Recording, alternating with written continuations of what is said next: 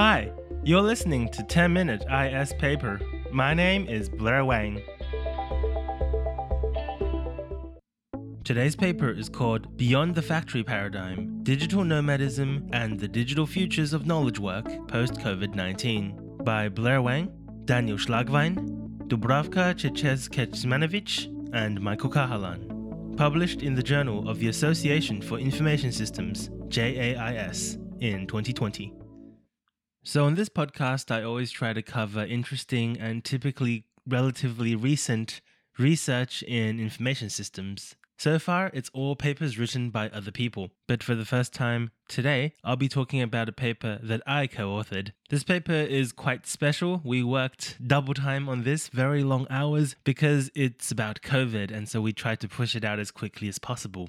You see, we, like many other people, as soon as the pandemic hit, we were told to go home and work from home. That's something that's possible for us and for many other people who are what we call knowledge workers. Knowledge workers are people who think for a living, like librarians, artists, scientists, engineers, scholars, lawyers, bankers, etc. These are people who can work from home because the work that we do is with knowledge that can be represented as digital data. This has certainly been disruptive, and it's challenged a lot of the assumptions about what it means to go to work. You know, you think about like going to work as a knowledge worker. It's what we often call the 9 to 5. You rock up, you sit there for a few hours, and then you go home. It's this office building somewhere, probably downtown in a city. Why do we organize knowledge work like this? Well, basically because that particular way of working is deeply entrenched in our culture. It's what we would refer to as the dominant paradigm. And what COVID-19 has shown us is that there are other ways to work, and these other ways, in some ways, can be much better. In our research over the past several years, we've been looking at a group of people known as digital nomads who have been doing this for about a decade now. They were the ones who picked up their laptops and went traveling, and they got jobs doing this kind of knowledge work remotely, and they were quite successful up until the pandemic at least, but they've actually been some of the most resilient to this sudden shift towards online remote work.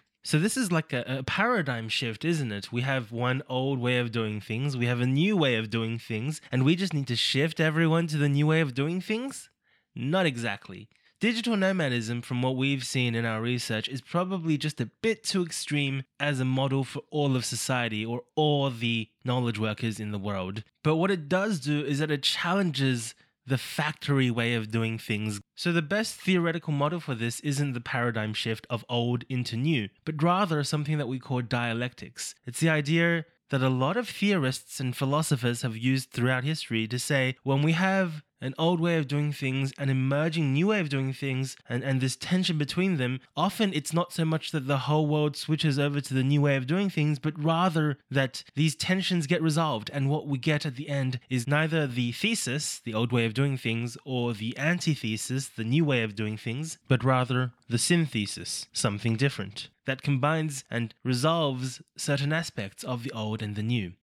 So in this paper, we look at this dialectical approach to try to figure out what's happening in the future. But when we talk about the future, one of the points that we try to make in this paper is that if we look at dialectics and say there's just one future and we will figure it out based on the emerging trends that we see, this is a dangerous mistake. People have argued that, for example, this is the mistake that Karl Marx made when he used this kind of dialectical reasoning to try to figure out what's happening in the future of work. And let's just say that reality hasn't quite panned out the way that Karl Marx has predicted. So what we say instead is that there isn't just one future, but that there are multiple futures, and it's really up to us living in this world right now to decide what the future is going to be, as we collectively make sense of everything that's happening. So we have then 4 scenarios that we look at in this paper. The thesis, which is what we call the factory paradigm, the old way of doing things, rocking up to a place, working there for 8 hours. We have the antithesis, which is the challenger, digital nomadism, presenting a completely different way of doing things.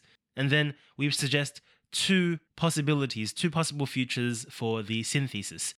Now, we say 2 futures, but really what we're doing here is we're looking at the whole range of possible futures. If you go to figure 1, you can see that we have a range of possible futures, and these 2 futures that we describe here are the most extreme of that range of possible futures. For the remainder of today's episode, I'm going to unpack each of these 4 scenarios so that we can start to envision the future of knowledge work post-COVID-19.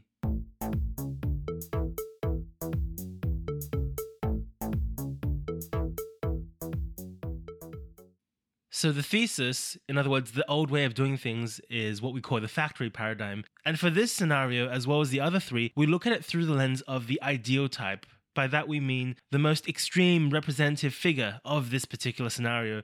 For each of these scenarios, we look at how they organize work, how they work with technology, how they delineate between work and life, and how society, under that scenario, provisions some kind of a social safety net. So for this factory paradigm and the 9-to-5 corporate worker, what that looks like is a very structured, centralized, mechanized, standardized workplace, which is concentrated geographically. And this comes from the old factory way of doing things because you had, heavy factory equipment and you had to put it all in one place. And so traveling to a central business district these days really is just a remnant of that. And the social safety net was created from the increases in efficiency that this produced, and it's often referred to, for example, by Letitia Vittod as the Fordist bundle. Famously, Henry Ford allowed for 2 whole days off, Saturday and Sunday, because of the efficiency gains of the factory paradigm. But what we're seeing in the world, of course, is that this is just fading away. Even before COVID, it was fading away. So where are we going? Well, so this is where we have to talk about the antithesis, right? We call this the hypermobility paradigm because these digital nomads, who are the ideal type here, contrasting with the 9-to-5 corporate worker, they are the complete opposite because they're mobile between organizations, between places in the world, between different projects. They are mobile in every sense. And it's really such a contrast to the factory paradigm. Instead of hierarchies, you have emergent organizing, fluid ideas of what leadership means, of what project management means, of what it means to be productive. You actually risk merging work and life or conflating work and life to the point where it can get really stressful because you don't put in the correct barriers between work and life. And a lot of digital nomads have really been overworked because of this. And there's no safety net anymore. Instead, you have to be mobile between countries. You have to be constantly doing what we call interjurisdictional prospecting, looking at all the different countries and opportunities and always calculating and trying to figure out where the best place in the world is for you right now in your current circumstances. And so finally, we look at the synthesis. And we're saying this is a huge range of possible futures. From one end, what we call digital Taylorism, and on the other end, what we call worker autonomy. So looking at some of the best and worst of the thesis and the antithesis. So firstly, the cyborg of digital Taylorism.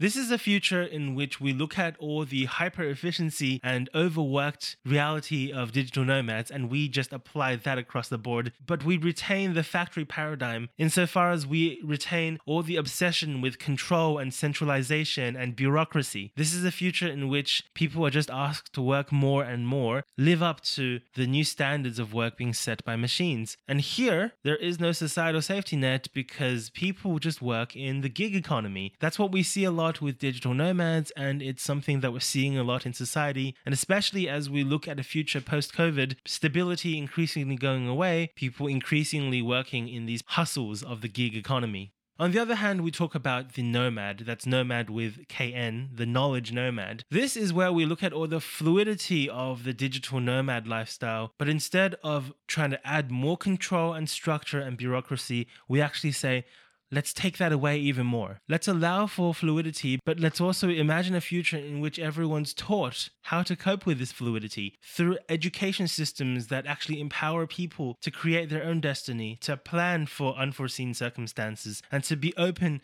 to lifelong learning and upskilling.